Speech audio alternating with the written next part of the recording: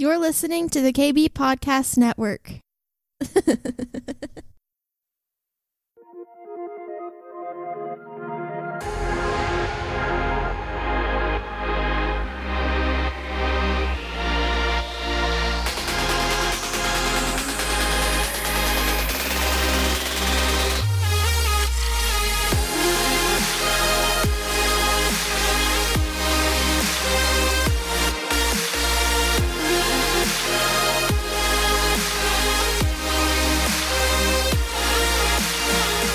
I wanted to have you on, Josh, because the last couple episodes I've done have been, I've called them This Means War, like fighting for your family, and listed out some things that I feel like is important for us as Christians to prioritize or kind of set into, create boundaries for our families. I'm a father. I got 3 girls. You're a father, and I've always appreciated the conversations we've had in regard. I feel like the last couple of years, we've had some keep standing type of conversations, and there's times that you can feel kind of lonely, and a phone call to a friend helps that. And I think that's something that you've been that for me over the last couple of years. And you're a smart dude. You're a wise man. You're a wise old geezer. And so I've always appreciated our talks. And you were a voice that I wanted to have on. You shared with me that you went back and listened to those episodes, so you're kind of familiar with what I had talked about on there. I wanted to just kind of give me your opinions or your thoughts about the culture today as a father, as a husband, as a believer. How do you navigate like raising a family in this culture that's pretty counter to what we believe in, as Christian men? What's some of the, I don't know, some of the issues that maybe you faced as to raising a godly family? Yeah. Well, first of all, speaking of those phone calls, you've been that for me a lot too. And it's just funny how that we can see clearly when it's not our mess. Yeah. And so things that I get attributed to as wisdom is like, no, man, I'm just not in the forest and you are. And like, let me just show you what it looks like. And then you do the same for me, so that's good. And it's, so it's important to have that. So I'm very grateful for you. And I appreciate you saying that. Oh yeah. The cult. So man, being just being a dad in general, being a father in general, it just changes from year to it's just a constant progression, and I'm still learning. And you want to be a good dad, good father. We want to be good parents, and but it's what's that look like, right? Like what's that mean to be a good parent in this crap? Well, and I think a lot of it has to do with your guide, the way kind of I see it, and my Nacy sees it. It's like it's our job to, I feel like it's a balancing act. There's a tension between, introducing, as they hit certain ages, you're introducing them to different parts of the culture. Yeah. All right. So especially because it's a luxury being a homeschool family that you really get to choose what you expose your kids to. Right. And you need to be, and I believe we need to be choosing what we we should be a filter for that. That's what, but I think they do need to be exposed at age appropriate times, and not just arbitrary, but actually like we want to teach you about this thing that you are about to get exposed to, or possibly. So, hey, you're in a new friend group now, that you're in these activities, and you could be exposed to A, B, C, and D. let me tell you what those things mean. Let me tell you like how that can maybe make you feel when you're exposed to that stuff. And let me show you that you can, if there's anything that you get exposed to that's not that, this, let's talk about it. Yeah. And so the culture in general is this one big uh, buffet of like, you know, poison and toxicity, but also good things. But it's just everything. It's life. It's the real world. And so Yeah. it's very much, it's not all bad, Well, but it's crazy what you said before about, because we homeschool as well, so our kids haven't been. It's like our 9th year of homeschooling. mm-hmm. It feels like a really long time, and it is. I think I've always said it was the greatest thing we've ever done as parents was homeschooling or deciding to do that. But can't believe it. It's been 9 years because like I remember when y'all started. I know it's crazy, but it is like it's one of those things where it's like you made a point that I think is valid, and I kind of forget about. But as homeschoolers, we really don't have to deal with a lot of the things that make my blood boil. like Right. like we can watch YouTube, we can see all the crap that's going on in the public school systems, and it infuriates me, and it makes me really, really angry. But then if I really think about it, I'm like, my kids aren't going to experience that. Mm-hmm. My kids are never going to have to experience that. I chose to. They can learn about it, like you said, from a distance, and they can learn about it from our point of view, not from being in amidst the lions, right? Absolutely. And that's good. That's a good thing that we get to not have to experience it. But I think what's assuring to me, like, it still pisses me off. Like, I'm still very upset that I'm in a culture that's like that. And so for me, it brings out that, this podcast is the Kingdom Bringer podcast. So the idea is like bringing the kingdom to different areas of the planet, wherever I go. And so there is that aspect of like, no, I'm upset. This isn't right. Like this isn't God's design. This isn't what I want to raise my kids in as a culture. And so, that was a long-winded thing, but you made a point that was a lot of times we can get so upset that it drives us to anxiety, and it drives us to like depression or just anger about the thing. But we have choices to make, like I made choices for my family that we're never going to have to experience those things that are infuriating me, and you guys, how long have you guys been homeschooling? From the beginning? No, my oldest is 16 and we pulled him out of first grade. He went to first grade. Okay. So about 10 years, about the same. Yeah. Yeah.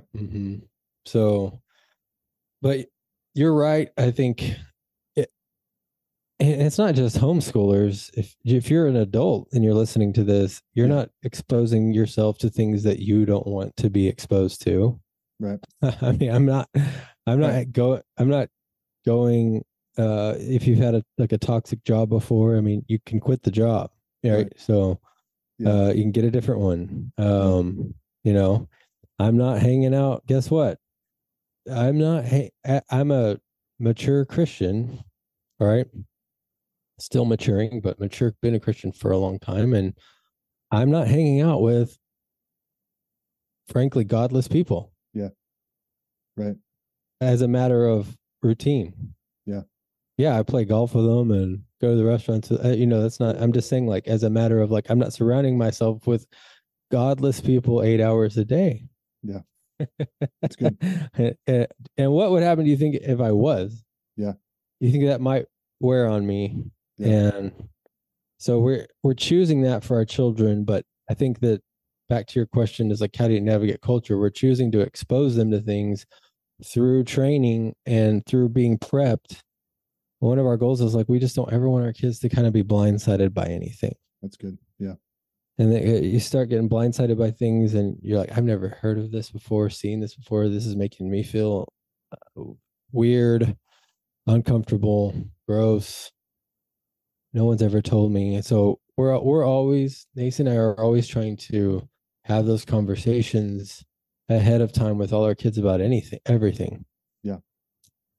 And yeah, there comes a place, I've spent a lot of time shielding my kids, and I've got, like I said, I've got 3 daughters, and I feel like there may be a little bit of a different approach. I mean, you've got a good mixture there yourself. You got 6 kids now. And you got a couple boys, a few girls.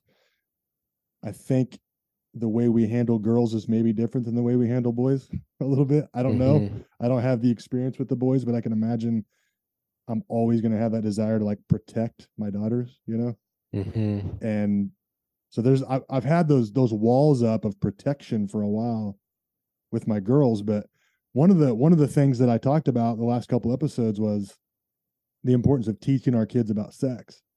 And that, I think I actually learned that from you guys. I think you and your wife talked about that often.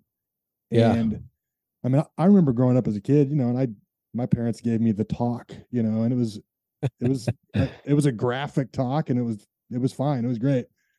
But when you're a parent, you're just, it's something worth navigating and worth figuring out. You have what's to. going to work best for you and your family. Yeah. But to your point, it is so important for us to be ahead of the game with that. Yes. Because they are sexualizing our children earlier and earlier and earlier. Oh yeah. And that's, I don't know. I was watching something just the other day about there was some teacher was explicitly talking about gay sex to the students in the class. And they were high school kids, so most of them were aware, but there was no, like, it looked like commonplace, like they were just talking about what we would consider sexual immorality stuff, a lot of stuff that is not in line with God's design for what I believe sex is, and what I want to teach my kids. And that was a good sign of what the world is doing with our children, is teaching them really the opposite of what we want our kids to know and understand about sex. And so being ahead of that, what are some other things that you think are important for us to be ahead of when it comes to cultural stuff? Yeah. Well, that's a big one.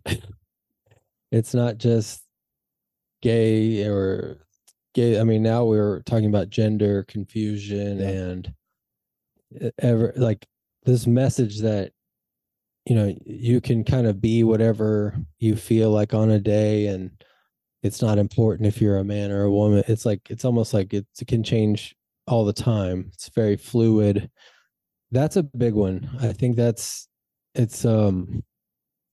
so we don't have like a book. So for stuff about sex, we have several good resources, that books we've ordered and like read with each of our kids. Yeah. And want them to know. So it wasn't like we were having to, I mean, it's still awkward-ish, but yeah, it wasn't like, hey, let's sit at the foot of the bed and I'm going to have this horrible talk with you. We had these resources to go through page by page, and I'm like, oh, this is great. Dude, it's less awkward than having to clean up messes though. Oh my gosh. Yeah. I mean, that's the whole thing. Like my kids heard about sex from me.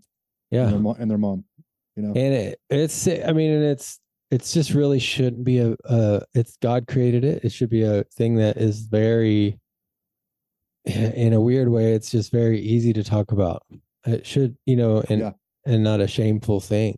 Yeah. Celebrated in the course of marriage for pleasure, but also procreation. And procreation, this is like probably my biggest thing I have against a lot of the gender stuff and even the LGBT, is just, it goes against God's design for procreation. Yeah. So not just for sex, but for actually the ability to reproduce, go be fruitful and multiply. And we are, yes, we do have 6 kids, so we're sort of living it, but we're big believers in God's kingdom through family. Yeah. So, in my own view, I feel like that's how Um, so this is a sidetrack kind of, but it fits in. So the more and more I get older, the more and more I realize how much what you think about the end times matters for everything else you do in your life. Yeah. So it used to be, I used to have like, oh, the stuff about Revelation, I don't even want to think about it. Nobody even knows. Who cares? It's all about Jesus, Jesus, But Yeah. that can take a million different forms. Yeah. Just preach the gospel, bro. But if you, and so then there's kind of two main views on how this is all going to go down and end.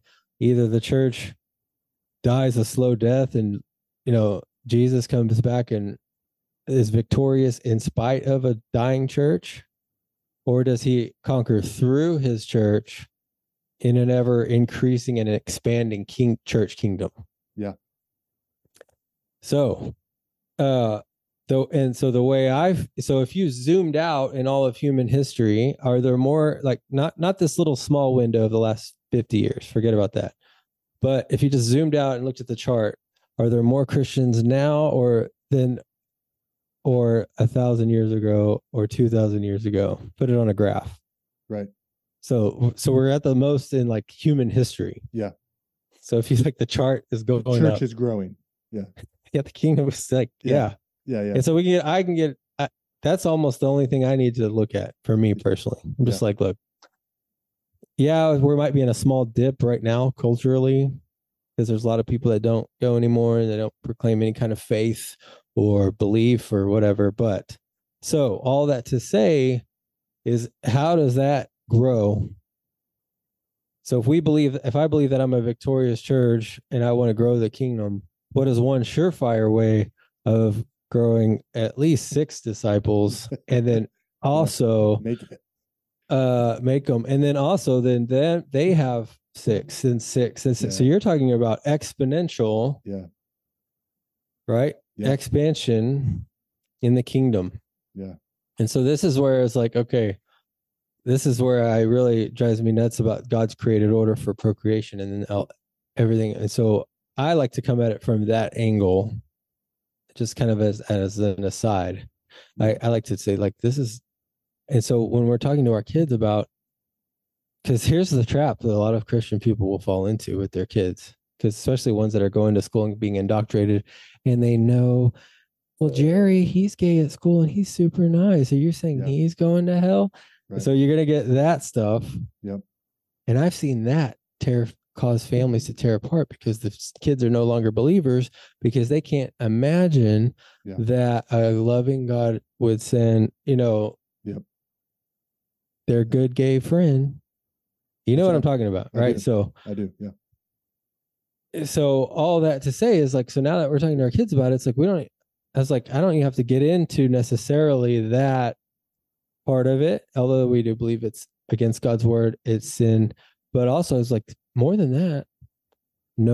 There's going to be no procreation, no family for that person. And ultimately they're going to live and die alone without having filling God's purpose for their life, even from a natural perspective. Wow.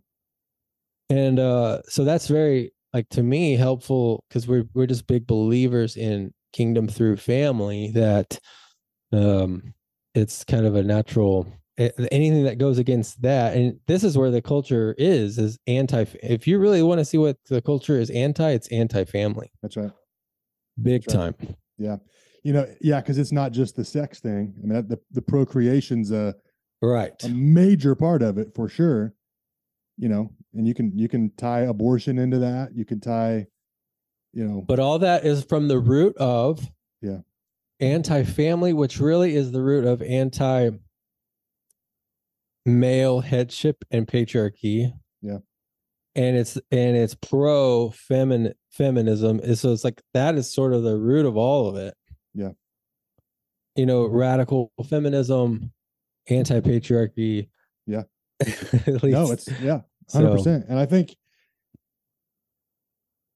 one of the major issues too is I think you and I have talked about this too, but that millennial age that just refuses to get married, and they just stay single, and they'll date and common law, just, cohabitate, all these things of like delaying the family process, delaying the natural family process.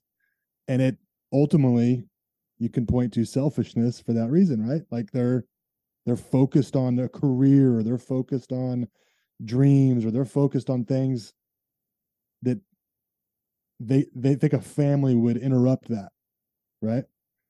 And I just feel that when you're focused on the kingdom, when you're focused on the Lord, like family is the way. Like family happens, there's a desire to start a family when you're focused on the kingdom. There's a desire to get married and to become one when you're focused on the kingdom. And so, yeah, the counter to that is you see it more and more and more in the culture, through the movies, through the music, through television shows, and it looks extremely normal, right? I mean, we see these pride parades that carry every letter of the alphabet now, and it's like it looks normal. I mean, it does. It looks like, wow, that maybe there is something old school about the way that I feel or whatever. And you can tend to like, man, maybe I need to let up a little bit or whatever. But it's like, no, like something in me just has a desire to stand against like the culture that's coming our way, Yeah. And I know one of the things that I feel like we've experienced like 3 layers of these things over the last few years. I remember, for me, the first one was when COVID first came, there was that push against the church, right? The churches to shut down. And I failed that test. Like I failed that first layer. I fell into, yeah, it's a time for the church to rest. The church needs to, the church now has permission to rest and all these things. And I opened the door for the enemy to come and like put a flag in the ground, Yeah. And then the next layer was the vaccines, right? The mandatory vaccine. You and I had conversations about that. That affected me at work. I was experiencing the pressure of having to bow to the culture's way of things or continue to stand. And that's when I feel like I really got my backbone of like, no, I failed the first test, like I fell for the lie that the church needs to just sit down and shut up for a little while, and I'm not going to do it again, and now we're in this place of like sexualizing our children and all these things. And it's like, I'm not gonna fall for this crap again, Yeah. And one question I wanted to ask you, I wanted to get your thoughts. It's it's kind of the church's natural instinct to boycott things, right? I think the church does the cancel culture thing well. And do you feel like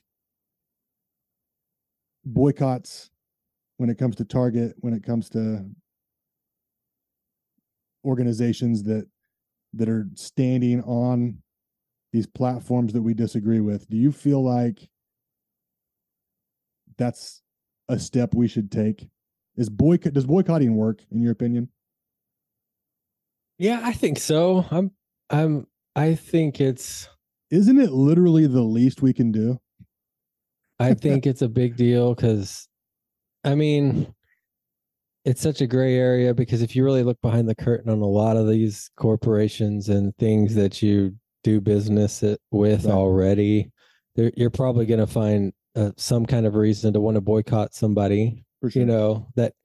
So, I mean, it's kind of, some of it's like, okay, well, where do you draw the line? Like if you're really going to go all in, but I think in the case of Target specifically, um, just the sort of over the top marketing of to children of like just very in your face of, you know, why don't you start to question your gender, or maybe you're Yeah. discontent, maybe that's your problem, that's why you don't fit in, is you're actually not a boy, you're a girl, or vice versa. I think it's a good and right thing for so the bigger thing is, Darren, is that just I feel like Christians in, or the quote unquote the church, if you believe that we're gonna, let's kind of go back to the end times, if you believe we're all just gonna go down in flames, why bother Right. boycotting? Yeah. Why vote? Why anything? Why Right?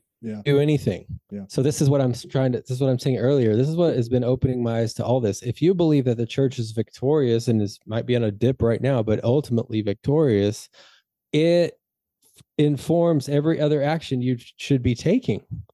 So the boycotts, yes. Maybe running for office, yes. Going to a protest, maybe yes. Or, you know, homeschooling your kids, yes. If it wasn't, if how I feel what happens at the end of times, why bother? I should be going, thank you, Lord. Yeah. We're one step closer to, you know, us going down and you coming back. So, like, and I'm not saying that's a wrong view. I know there's, you know, that I'm just saying like it's not one of those issues to split up over. It's not a heretical thing to believe that the end times are going to end one certain way or not. But I feel drawn to the people that believe a certain way for sure, because I just don't see how that's when you get into the boycott. When that stuff came out with Target, Nacy and I had a conversation. I was like, she was like, did you see that? I'm like, yeah. She's like, all right, anything we can get anywhere else, I'm going to get it. You know, but if we need something, it's a Target, we might still go there. But like, or at least start taking some of the business elsewhere, you know? I feel like when it's about the kids, somebody's got to, I mean, not in my house, you know, and we actually don't do a lot of shopping at Target anyway, but there's something about, I read too much, even in scripture, about loving what is good and hating what is evil. There's a verse in 97 Psalm 97:10. You who love the Lord hate evil. Mm-hmm. It's a simple little thing, but it's like, what's that look like? You know, what's that look like in your life and your family to hate evil?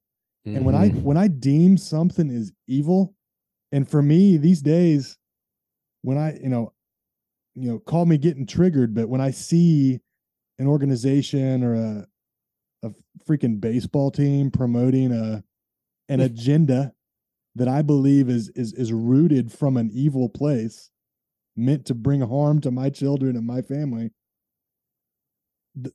again, the least I can do is vocally stand up against that, you know? Yeah. And, call but it that's a big deal or whatever. It is. And like, to me, that's one way that I'm going to hate evil, is I'm going to have nothing to do with it. Yeah. You know? All right. And I mean, sadly, that kind of what separates. I think the question that you're saying is, what does it mean to hate something in a righteous way? Like, what does that even look like? Yeah. What do you think? I don't know. What's that look like for the Littlejohns? Hate is just you just sort of assume that hate has a negative connotation, but if we're commanded to do it, then there must be some righteous aspect to it. I don't know if we're so one thing that I would say that we hate is that we guard what our kids watch and listen to very closely. Yeah. So I would say, like, more than almost any parent that I personally know, we are very diligent about it. So we don't watch any shows that, and if anything does come on that we didn't see coming, it's immediately off. Yeah. We talk about it. And I think in that way, it's like, what would you like let's relate it to food. Like, if you hated celery, yeah, are you going to have it in your house or your fridge? Or are you going to put it in Are a you little going to bit. put it in your mouth? Right. But with it seems like with media, I know parents that wouldn't let their kid drink a glass of milk unless it was like organic, straight, or everything is, you Yeah. know, grass fed, organic, cage free, but they'll let them they, whatever goes into their body of that is like watch like a hawk, but into their eyes and ears, and which is really brain and Yeah. soul and spirit, it's like watch whatever you want, listen to whatever you want. Yeah. And I think that's a big backward. I mean, they'd be much healthier if that was reversed. Right. Yeah. Like, um, and so one way we hate those things, I think, is to be diligent about those aren't allowed in our cars, in our house, in our eyes, in our ears. Um, those are big deals. I have a personal conviction about music specifically because it was, it just, I got into some pretty bad music when I was younger. And I love music in general. So it was just Yeah. kind of a double whammy. And so, but when you think about what music is, if you just pick one of the top 10 songs right now and just forget about just read the lyrics. Yeah. I think a lot of parents would be shocked Yeah. that some of their favorite catchy songs, like just read the lyrics. Yeah, but their lyrics were bad when I was like, yeah, exactly. And how that Yeah. work out. Like, Right. like, Yeah. how much better life would have been like Yeah. without all that. But it's you're repeating these affirmations over yourself set to rhythm and music and chant. You're basically chanting. Yeah. It's that's you're It's talking about, addictive too, right? Like those and beats they're and talking those about rhythms are, spiritual. Yeah, but yeah. you're talking about the spiritual realm here of what kinds of things you're seeing to and saying over yourself. Faith comes by here. It's gonna eventually be what you start believing. Yeah. So Yeah. it's very, so in one way, like we're so diligent at that. And I want, and because we've been so diligent at that for a long time, we have, so if we've gotten resensitized Mm. to, to evil, Yeah. basically. Yeah. I have, Yeah. like Nacy has, our kids. So now when Nacy and I like date night, we're watching something that maybe we wouldn't want them to watch.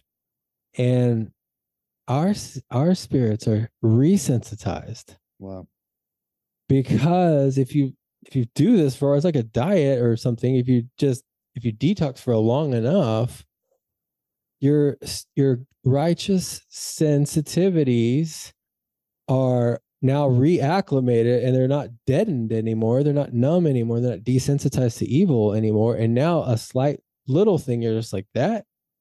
Wow. Like, I don't even like the way he's talking to that other woman. And like, that's not, we're not even talking about a sex scene. Yeah. Yeah. He shouldn't be talking to her like that. He's Yeah. married. Turn it Yeah. off. My daughter better not be in a relationship like that. But it's just, and it's not just major things. It's not just Yeah. like sex scenes, violent, a bunch of language is easy. I can't even watch a show that's got, but I could have before. Yeah. So what happened? Did I just get saved in between the last 10 years? Or is it possible to resensitize your spirit and your whole families, your whole household? Yeah. And I think that's renewing. That's part of the renewing of your mind, renewing of your spirit, your soul, all of it. So you don't fix that by just removing things, right? Like you've got to fill it with something else, correct? Like you talked about the dieting. Yes, if you can wean yourself off of sugar just fine, but yeah, I've seen guys walking around that look like they need to have some sugar in their bones, like eat something, like yeah. we need to fill it with something else.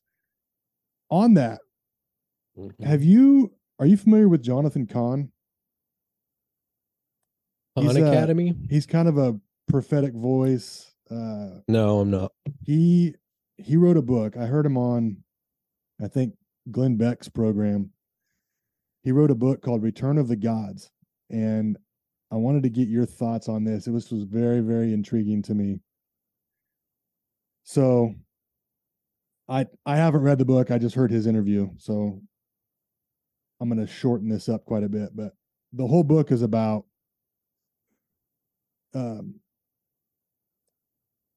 okay, so you know the verse where it's talking about Jesus is talking about demons. When you cast a demon out, Mm-hmm.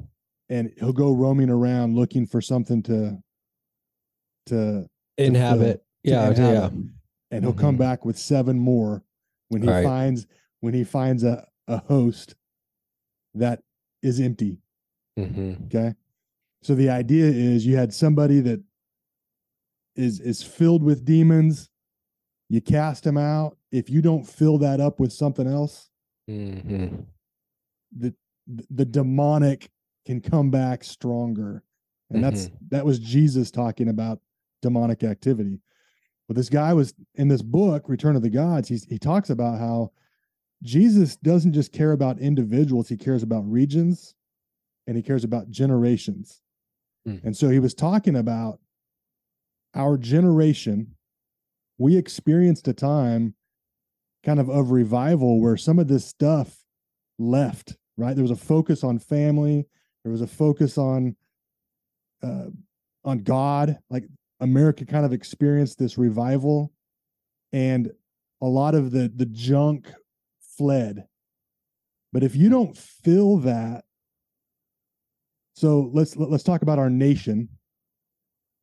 We're experiencing now like the refilling of what he called Return of the Gods, and he's talking about like um, different goddesses and different gods that they worshipped back in the day, okay, that have re-inhabited a nation or a country, that has opened the door to them through abortion and lust, and I mean sexualized. It's very, very intriguing. You should check out the interview. But the idea of we're experiencing right now like 7 times the stuff at a rapid pace. And until we're going to have to do what you said, like kind of reflush this stuff out, right? Kind of wash this clean again. But it's not just a matter of boycotting and standing against and doing all these things. That's important, and I'm down with it. But we've got to get filled with something, right? Like I'm the kind of guy that believes we need to be filled with the Holy Spirit. My family needs to be filled with the kingdom and the goodness of God. And that's what we're missing as a nation. And like, if, you know, I've only been on this planet for 40 some years, but I've seen just a drastic shift in this Christian American nation that I don't recognize it, you know? And it just looks like the gods, the small G gods have come back home. And we've got people worshiping things that appear to be natural and appear to be normal. Yeah, I don't really have a question to that, but it was a very intriguing. Check out that interview when you get a chance. Well, I definitely feel like there's been an escalation of everything, but I think it's everything. I think it's the acceleration and escalation of, you know, frankly, just debauchery, sin, just flesh, carnal, just anything your body, hedonism, just everything worldly. But at the same time, I think that there's also an increase in light and in response to, or, you know, and I think it's just starting, and so it's all feels very accelerated. Like it's almost like this. It's almost like we were in a holding pattern and my whole life until about 10 years ago, you know, 6 years ago, 8 years ago. I think in my opinion, the internet has a lot to do with it. I think it's just, I feel like we're real analogous to the Tower of Babel, and just humanity was all able to, what they were able to, the acceleration of their progress and their building and their dreams and visions and conquering and going to high, because they could all communicate. Yeah. Because they could all speak the same language. It led them to like an acceleration of like, we're going to build this tower. Wow. We're going up. And I feel like it's that kind of time, and camps are forming. It's being exposed where you are. Yeah. And there's no, one of the things I've just really been hammering, there's no such thing as neutral anymore. They're like, you're either like on this side or you're on that side. Yeah. And that's what's being revealed. Um, uh, there's nothing neutral. There's just no such thing. And so I don't know if that really relates to what he was saying, but it definitely feels like that. Yeah. I mean, I think there's those verses are interesting to me. The whole love what is good, hate what is evil. Those are dividing lines, right? I mean, he's laying out like there is this and there is that. And so I do think we're seeing the darkness is magnified, the light is magnified, and you're going to have people. There's not a whole lot of gray anymore, and I see less and less gray. Right. You know, I used to, there is gray, and you can't stand there or that. But I'm a black and white guy. I always have been, and I just feel like we're seeing that more and more. That America used to be a gray country, and I'm not suggesting that we should be. I'm just saying we're seeing a lot less of people kind of straddling the fence. They're running. And I was that person. Yeah. I mean, like, I thought that's what. Explain that. What do you mean? Like, cowardly. What are some ways you feel like you've just shifted in that area? Well, just when I was an immature, I mean, I was just riding the fence as a matter of theological practice, just kind of like, well, it could mean this, or Jesus, but remember, Jesus is nice, and like, or whatever. But just kind of always that it's the phrase, it's that devil's advocate. It's kind of always that, and some of it it was probably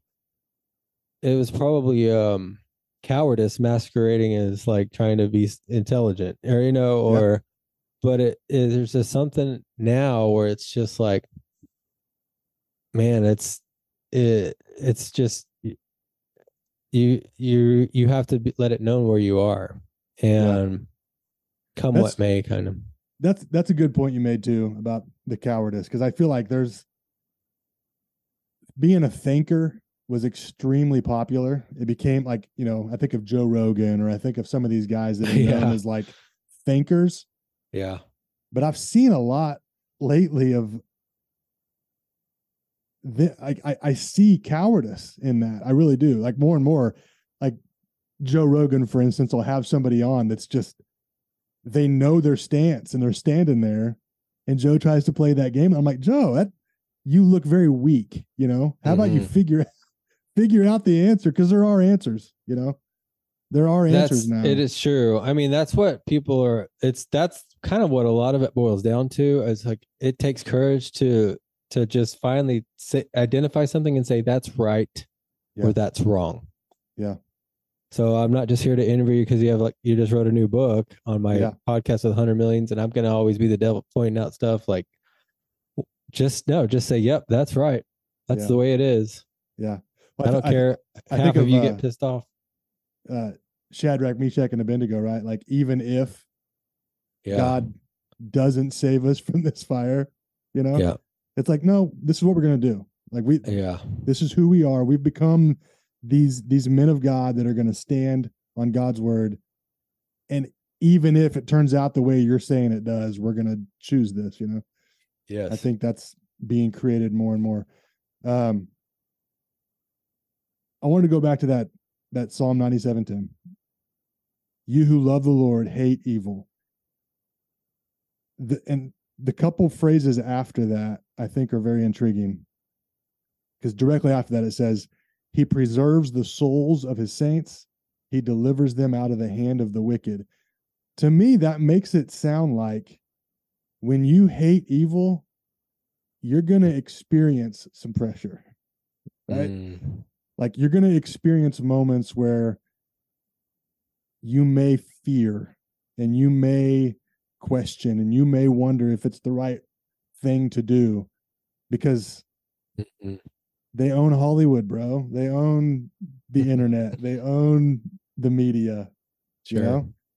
And when you stand against it, you're gonna experience the pushback a little bit. And I love how but he preserves the souls of his saints. He delivers them out of the hand of the wicked. It's almost a fear not statement, you know? Yeah, because evil is scary, Yeah. right? Yeah. So, but it's it's just so that's I like to always ask why. So it's like why? So it says not to fear it, but to hate it. Yeah. Right. It doesn't even say be courageous about it, or Yeah. be confident around. Yeah. It's hate it. Yeah. One of the translations says abhor. Yeah, have Abhor what is nothing, evil. Yeah. which really means have nothing to do with it. I Yeah. think, Yeah. and um, but yeah, I think you better get ready because you never know who's gonna do what or say what. But I think for the most part, you're gonna find that you're gonna be blessed, protected, restored, delivered, and it's gonna be a lot of paper tigers. Yeah. Um, and and you might have a lot of very visible backlash, but you'll have a lot of sideline support and in a lot of physical and spiritual ways, I think, from people. And um there's just a lot of people that are like, and I appreciate you saying that. Yeah. It's true. I can't you I can't, or I don't think I can for whatever reason, but I'm glad you did. That leads well into a subject that I wanted to talk to you about, and that's social media. Yeah. Um, I know you love it. You're a big proponent of social media, I actually and you think all of I'm our on it a children lot. should have accounts. I'm on it a lot. I don't post anymore. Um Why is that? Why don't you post anymore? I decided to stop posting.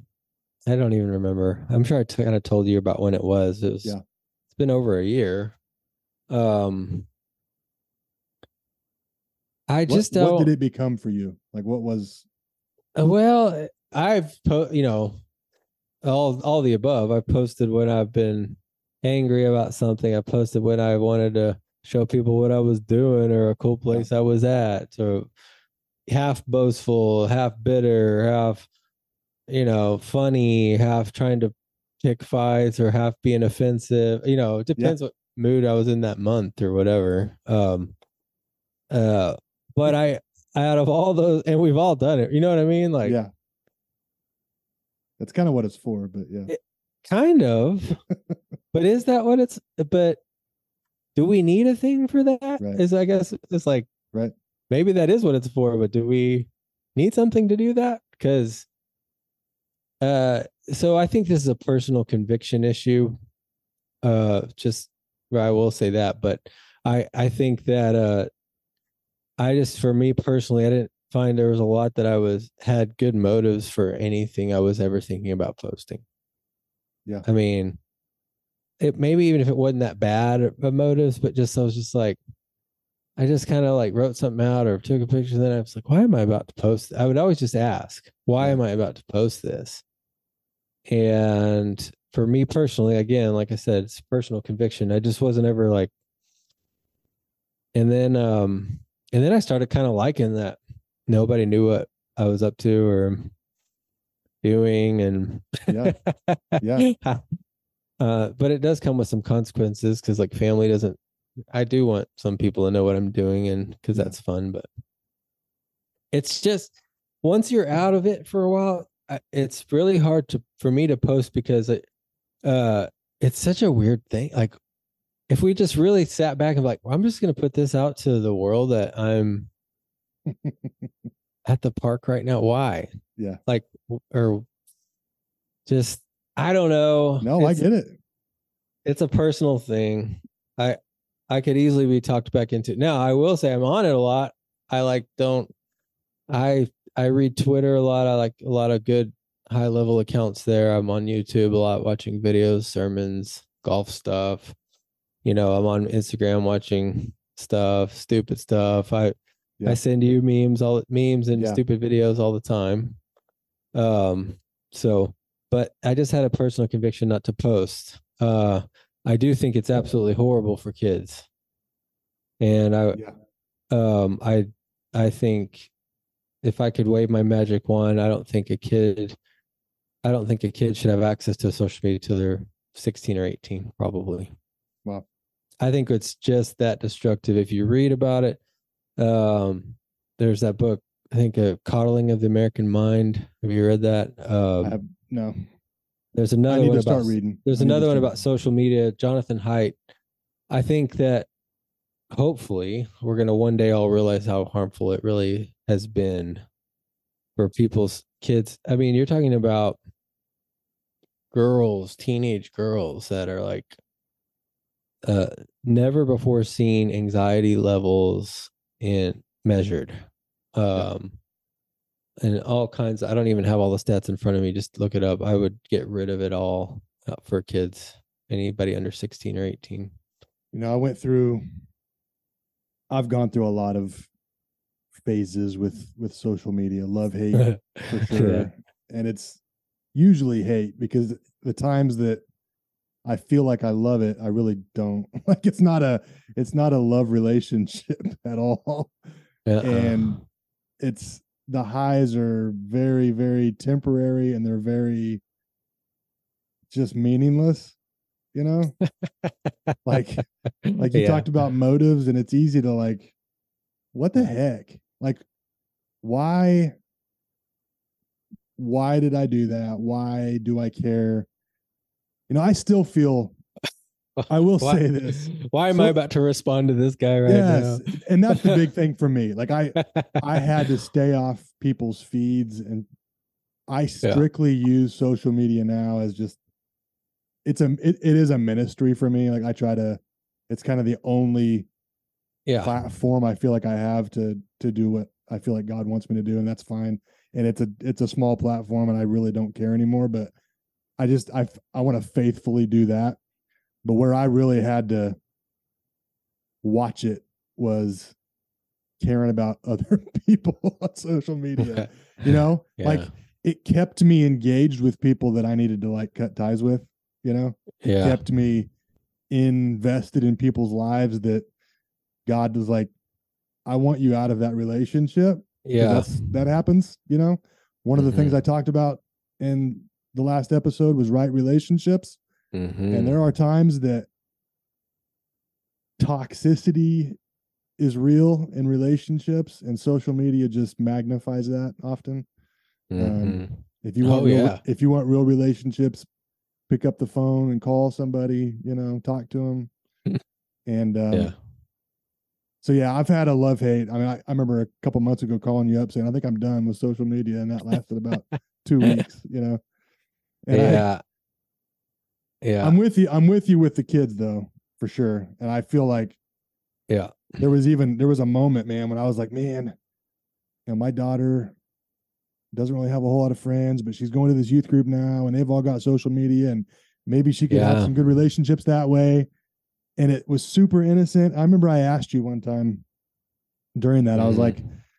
so what do you think about that? And you almost like laughed me off the phone, like, what the frick are you talking about? Why would she have a social media account? And I was like, oh yeah, why would she have a social media account? But it's so easy to get Yeah. wrapped up in that, man. Man. So It's it is. it's so easy to like treat that as something that's normal too, and then before you know it, you don't know what's going on in their life. You know? Mm-mm. No, and they're being influenced by people that you would never want them to be. Their thoughts, the way they see themselves, the way they think relationships work, the way they, you know, understand what's valuable in life or not, or important or good or bad. That's not gonna. You talk about opening a door. It's Yeah. charismatics.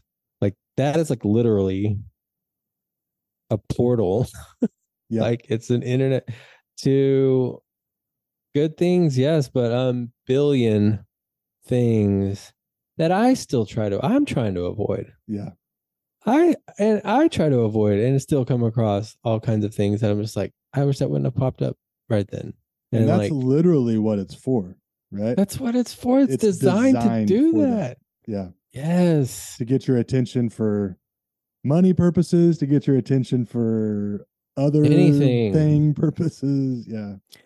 And I noticed it. There was a great. I don't know who posted. So back to social media. I'm on it because I find it useful. I find news before, like, this is how I get my news. This is how I see what's going on locally, nationally, world, in golf, which I've gotten into. I follow that. I follow, like, I'm not going to turn on ESPN. I just look online and look. Yeah. I, but somebody, and then there are friends of mine that post great posts and articles and Yeah. links to YouTube videos and blog posts. And I find that those are the kind of things I do want to consume. I want to consume good things. I don't, like you said earlier, we can't just cut off something and just not, it needs to be replaced with something good. So I still am on it. I wish I would. There's somebody posted a great one the other day that talked about teens and smartphones and how this one girl was like, Dad, I wish Sarah wouldn't have gotten one. Cause like, there goes another friend. There goes another. She was talking about how she called they like kind of funnily called them zombies. She's like, lost another one. Yeah. So these family had noticed this like friend groups of girls, smartphone. I think this is about smartphones, not just social media, but nowadays it's almost one and the same. Um, they're just like, oh, lost another friend to that, because they, as soon as they get them, and we all do it. I'm on my phone all day long. Yeah. For work, but also not for work. Both. Yeah. But as soon as they get them, boom, these kids are not looking at you anymore. They're looking at that. And now that my oldest, I've just noticed he's on the school, we homeschool, but he's on the school's golf team. And so now we've been around more. You can just kind of tell they had a group practice, and there were some kids that just never got off their phone, and some that had a great time, and some were there. And so, I'm not saying those kids were doing anything wrong, but Yeah.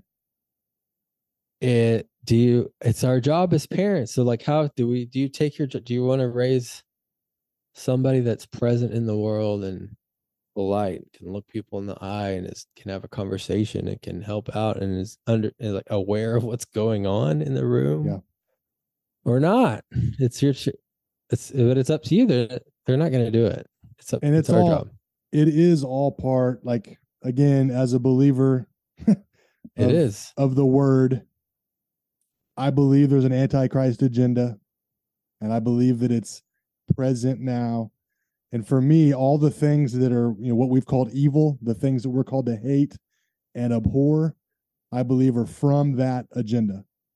Mm-hmm. And so we can link, the LGBTQ stuff. We can link all of that, the abortion, everything that is pro-death, everything that's anti-family, everything that's sexualizing my kids, all of that stuff, I'm going to lump into that evil category.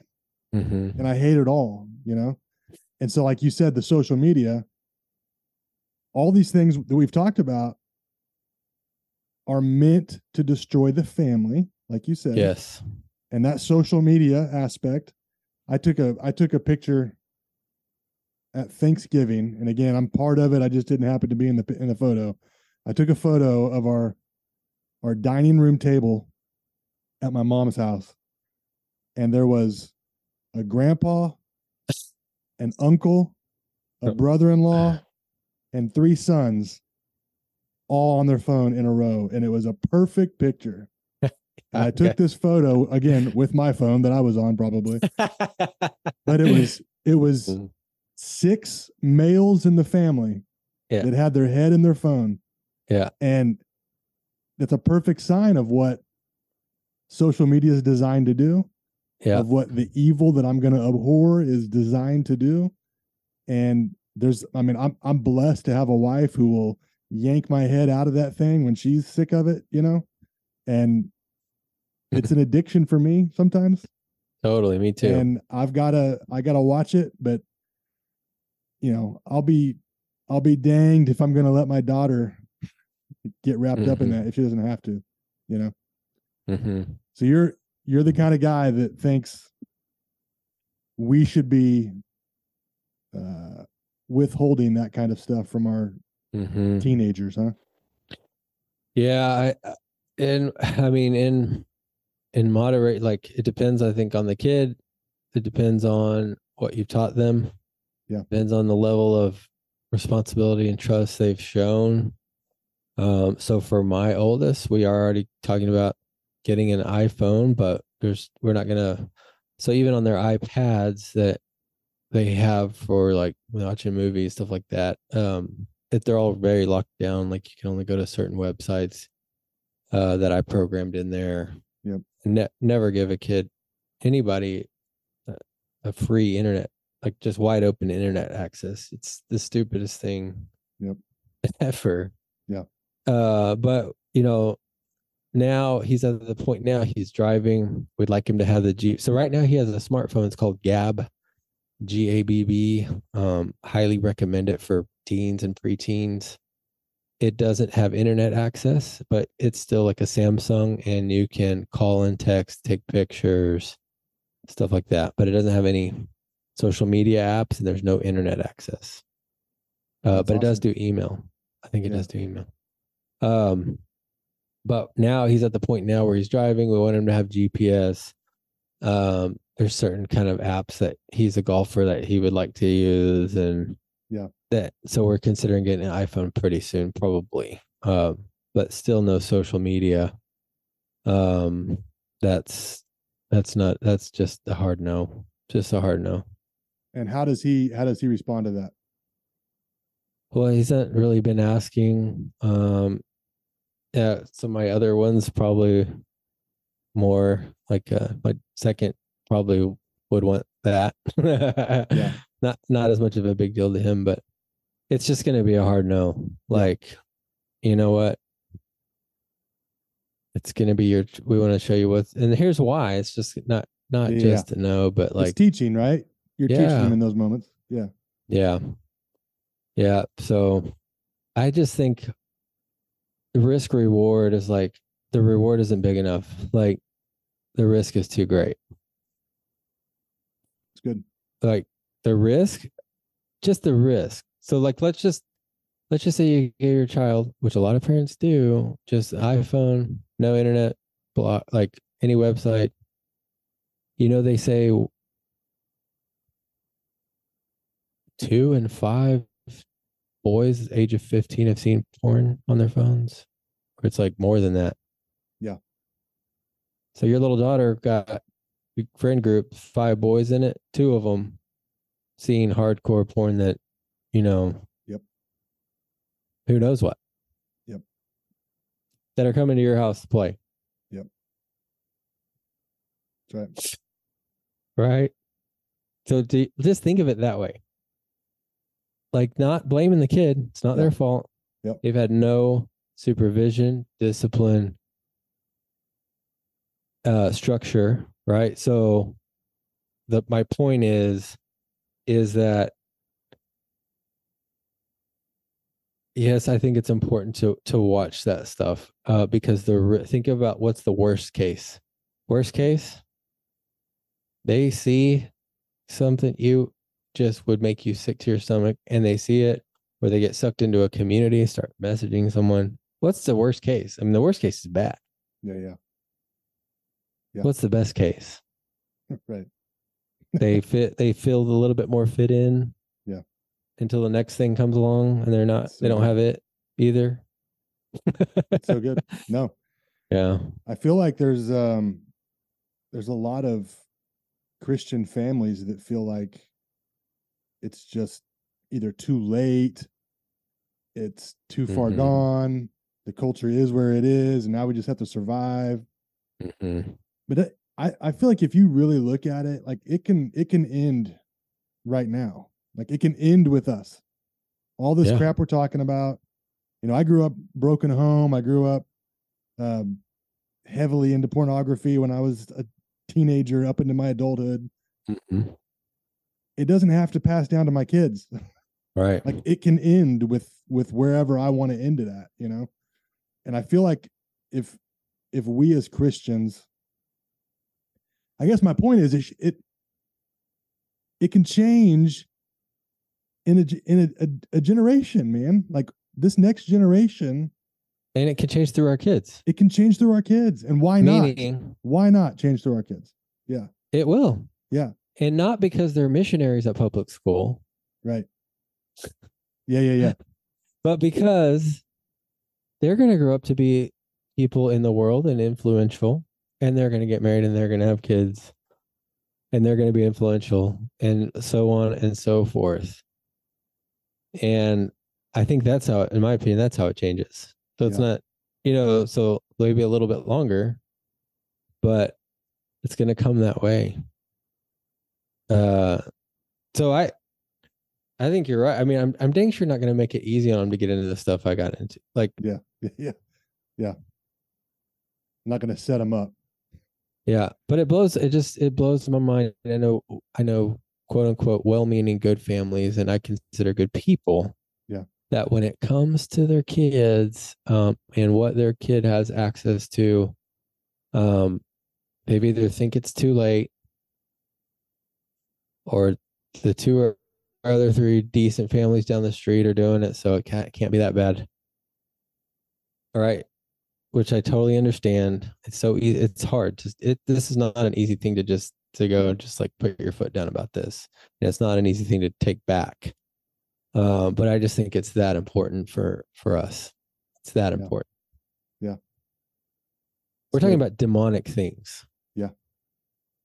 I mean, this is not just good or bad. Things that are designed to steal, kill, and destroy. Like this isn't just oops, they watched a sex scene, or oops, they heard a cuss word. No, this is like we believe as believers, we believe that those seeds, right, like you said, faith comes by hearing. Mm-hmm. What else comes by hearing? Right. What else comes by seeing? I can vouch for what comes by seeing. You know, I've allowed things to pass through these holes that set me on a path for years of like dysfunction. Yeah, and they've scarred you, and they've scarred me because they're images that you wish that you could forget. Yes. Yep. But for whatever reason, could very easily, if I let it, set my family path down that same road. Yeah. You know, of like, I don't want to strong arm my kids, or I don't want to, take away. Mm-hmm. I mean, I think there's a lot of families that have the idea of, I don't want to take away my kids' freedoms, and it's like, right. I don't think we know what freedom is. But I think they're trying to attack this, and I get it, but that's more like symptom thinking. Yeah. So it's just like, how do we train up our kids to where the things that I wouldn't want them to be around and put in their mind and body anyway, it doesn't agree with their spirit. Like they're almost allergic to it anyway. Makes them sick. Yeah. They're so sensitive to their spirit person, and that they're just like, like, you don't have to tell me not to do that. That's good. You don't have to tell me not to eat black licorice. I can't stand it. It's disgusting. Yeah. It's not limiting my freedom. Yeah. No, that's good. That's good. But so that's to me the goal. Because the other way is just sort of like you're fighting the symptom and not really what you're going after. It's like, no, I want you to understand how gross, vile, evil, and where this kind of thing is headed, and where this leads to, and what this is against. Yeah. If I can get you to understand that, it's a big different ball game than just yes or no, you can't do this, you can't do that. What about the families that think their children need to be in the public schools because we're called to be light in darkness? I don't think that, if they're trying to, I know this is like, I'm not trying to be offensive to anyone, and I have friends that think this, but I just think I don't think that applies to kids. Yeah. I I think I think it sounds good. Your kids aren't the missionaries you think they are. And it's not a Well, even negative thing either, but it's like, are have they been yeah, equipped? Are they prepared? Are they, studied yeah. up? Are they strong? Are they, I otherwise, don't think. I guess what I would say is like some of maybe it could depend, but I think for the most part, that's a little bit of a kind of a cop out. yeah, I just don't think it's just like, well, I'm gonna send my kid into something that I wouldn't go do. yeah, yeah. I'm asking them to be a quote unquote light, like maybe A more than I'm missionary to being. the adult teachers that are teaching them things, and Yeah, yeah, I think we're just like, no, these aren't adults. These aren't yeah, mature. Um, so I mean, if you cared that much about evangelizing your school, like maybe you go up there and try to yeah, teach. yeah, Be a teacher. yeah. That's a It's good. workplace deal. Yeah, that's good. so, so I'm not saying that, but some people, it's hard. They don't Yeah, either they can't do the homeschooling thing. So I get it. But yeah, I just don't like that reason being thrown out there. yeah, I think it should be like, listen, we don't really want to be, but we're having to be. And we're going to pray to God every day that He gives you strength and courage to yeah, endure, and pray that He intersects your life with people that are kind to you, yeah, look out for you, other believers at school, and that you have favor and victory every day that you walk. And I'm not, that's like, we're sending them off to war, right? If we're that's doing that. different. Yeah, yeah, And yeah, and you know what? I want to be trying to organize my life in a way that maybe one day if you don't want to go there anymore, and maybe we don't have to.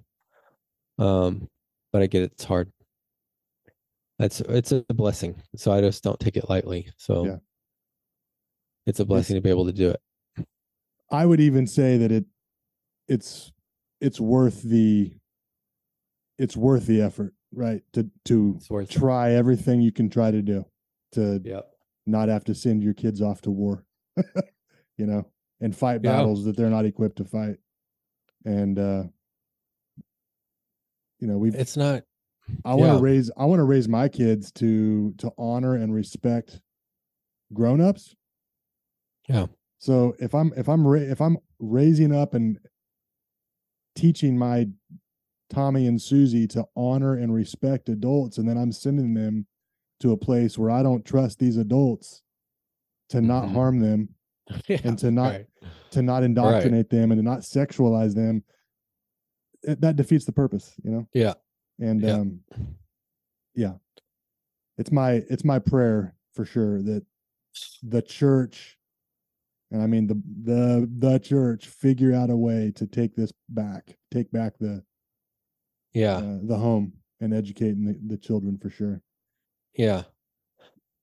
But public school can change. No, and it's not just public, dude. Oh It's yeah, it's for sure, just school. for It's sure. just school. Yeah, But schools can change too. I mean, and that's why I'm a big believer in the end times that the church conquers, is because church schools can change too with a Christian leader, yep. Christian Run for school school board, board. That's right. Yep. a Christian teacher.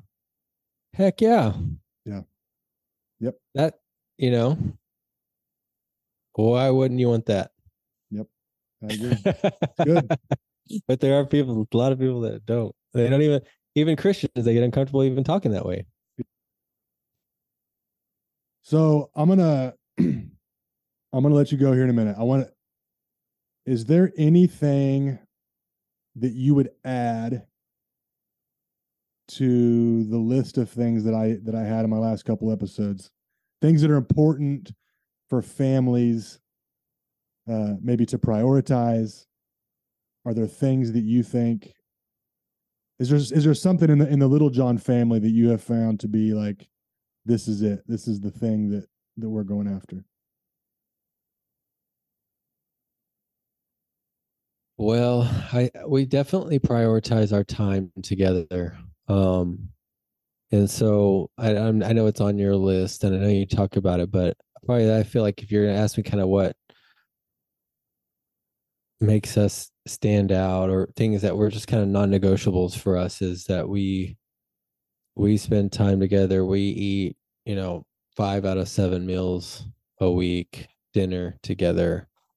Um, we visit. There's one phone at the table. It's usually mine. But we share. We pray. We take communion and then at night we take our time and we pray for things that are going on in our lives, our friends' lives, our families' lives, or what's God saying to me tonight? Is there anyone I need to forgive or repent to? And it just kind of like every night is a kind of a clear the decks with what's God saying to me tonight, and then what are things that we want to see Him move in prayer, Mm, and it's just a big deal. yeah. And it's real easy not to do. If you get busy or you're tired or like I'm tired, I just want to go lay down, or I'm about to fall asleep, I got to stay awake. But um so I would say that's a big one, and we're really trying to instill in our kids friendship with each other. Wow. So we preach it a lot, and so we I really reject the whole idea. So this goes along with the big homeschooling knock is like, but they need friends. And not only do you need friends, you need lots of friends. And I'm just like, I don't know if that's true. Yeah. Like, I don't, Yep. I don't think it is. And I don't believe Right. it is. In I fact, agree. like, you need family and you're going to be like family forever. Yeah. It's good. Right. And if you're blessed, you're going to have a couple of two or three good, great friends forever. Yeah. You know, so this whole notion of I need a million friends. No, you don't. In fact, like we're really like picky on so our kids have some good friends, like good families, but even they like we can tell when like you guys have just been spending a little too much time together. And we've noticed that you kind of got an attitude with your other siblings back at home whenever you go hanging out with them. Wow. And so, probably not going to see them for a couple of weeks. Yeah. You're not getting like until you guys start getting along. So it's like these are like non-negotiables for us. And so these are the things like we're trying to really hammer home because these are lifelong. So I'm taking notes. So when it comes to children, no friends and no phones. Just kidding. No, man, I can vouch. I can vouch for you guys. You guys are in Arkansas now. Last time I talked to you, Yeah. I think you were still in Dallas, and I got to stay with you guys for a few days, and I got to watch you guys, and I was very, very blessed. I want you to know that. Like, I was blessed by watching you guys do life as a family, and Yeah. you weren't going to let a house guest change the routine. You weren't going to let me interfere, and Yeah. it's it it was real, and everything you just said is exactly what I experienced in your guys' Yeah. home. And Yeah. I mean, if you're gonna have 6 kids, you better hope they're friends, right? That's gonna be a Well, you have to, yeah, but it doesn't just like, yeah, that's what I mean. And we notice it with little stuff like, oh, you've been watching too many shows, and hey, you've been on your iPad a little too much, and you haven't been playing with your brother or your sister. And like, so we manage it. And it's not just because we're trying to control everything. It's just like, no, like we can tell your sibling relationship getting a little off track. yeah, You're kind of treating everyone like crap for the last couple of days. It's unacceptable. Hand in your phone, hand in your iPad. You don't have it for 2 days for whenever you start. yeah, So I don't know if a lot of families are doing that because I don't interview them and I don't know. But to me, to us, this is like what it is about, like every day. And the whole idea would be like you're doing it less and less and less and less as they get older. Yeah. So we're not with my oldest, he's got more privileges, and we're not sort of on him because he doesn't. It's like training. You need, you know, Yeah. what training do you need? Less And and less, hopefully, the as it goal goes on. is that he Yeah. finds a woman and they get married Mm-hmm. and they reproduce this Yes. in their children, right? And we take Oh yeah. back the culture through that, right? Yep. That's the Mm-hmm. goal. Like that is my job as a parent. Yeah. And it's not a new Is thing. to reproduce this thing that God's given me. Yeah. And watch the kingdom grow. That's and watch God's the goal. culture shift. Yes. That was his plan. Yeah. That is his plan. Yeah. How do you think we got so many of us now? Fruitful, multiply. It's good.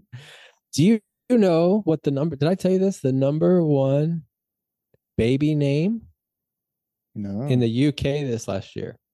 No. The number one boy baby name in the UK last year. Well, you hear that? What it was? No, I didn't. What is it? Muhammad. Wow. So tell me that they don't have this figured out. Yeah. Wow. Right? And it's not a competition, kind of, but Yeah. I'm just saying, like, that it's, yes, evangelize, converts, yes, let's witness. But if you're talking about like lifelong generational family kingdom exponential expanding, it's going to come through families. It's good. Because there's no other incubator for it. The convert that gets saved at a conference goes home. That's so good. By himself or by herself. Yes, you hope they stay strong, get married to another believer. You know what I mean? That's so good. There's literally nothing else on this planet that is designed to fix my home. There's nothing else.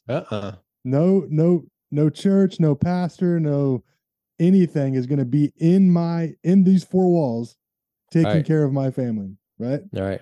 Mm-hmm. And you can call it a struggle, you can call it a chore and a job, but I consider it such a high honor and such an amazing privilege, man, to reproduce what's been given to me into my girls. And I look so forward to them finding amazing Christian men, Yeah. And that's the godly other thing. Yeah. Yeah.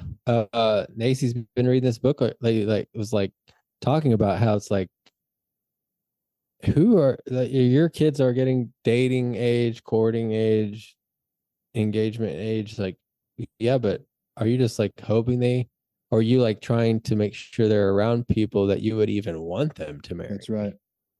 Yep. That's right. Right relationships, man. Yeah. My daughter, I'm so proud of her, but she's turning 18 this month. And for I don't know how many years now, she's had a list made out of what she's looking for in a man. Good. And the man that she marries is going to match the things on that list. And one of the top things on there, he's going to come from a godly Christian family. Yeah. Exactly. And we can look around and think, man, that's slim pickings. And yeah, it probably is slim pickings, but we're going to take back this culture. No, it's not going to be. We're going to take back this culture. Yeah. And I don't care if she has 100 choices. She only needs one, right? So I'm believing with her, and she's just so mature in this of no, that's amazing. He's going to be a believer. He's going to be someone that I'm going to be chasing after, not dragging him along. He's going to be following Jesus so hard, and I'm going to be pursuing him. Yes. And that headship thing we talked about, but yeah, he's looking for that, man. And we're going to take back this culture. I I'm think telling she'll find it. I think there, like I said, there's an escalation of light rising that didn't exist before, that wasn't like this. And the reason she even has that list is because you were raised Yeah.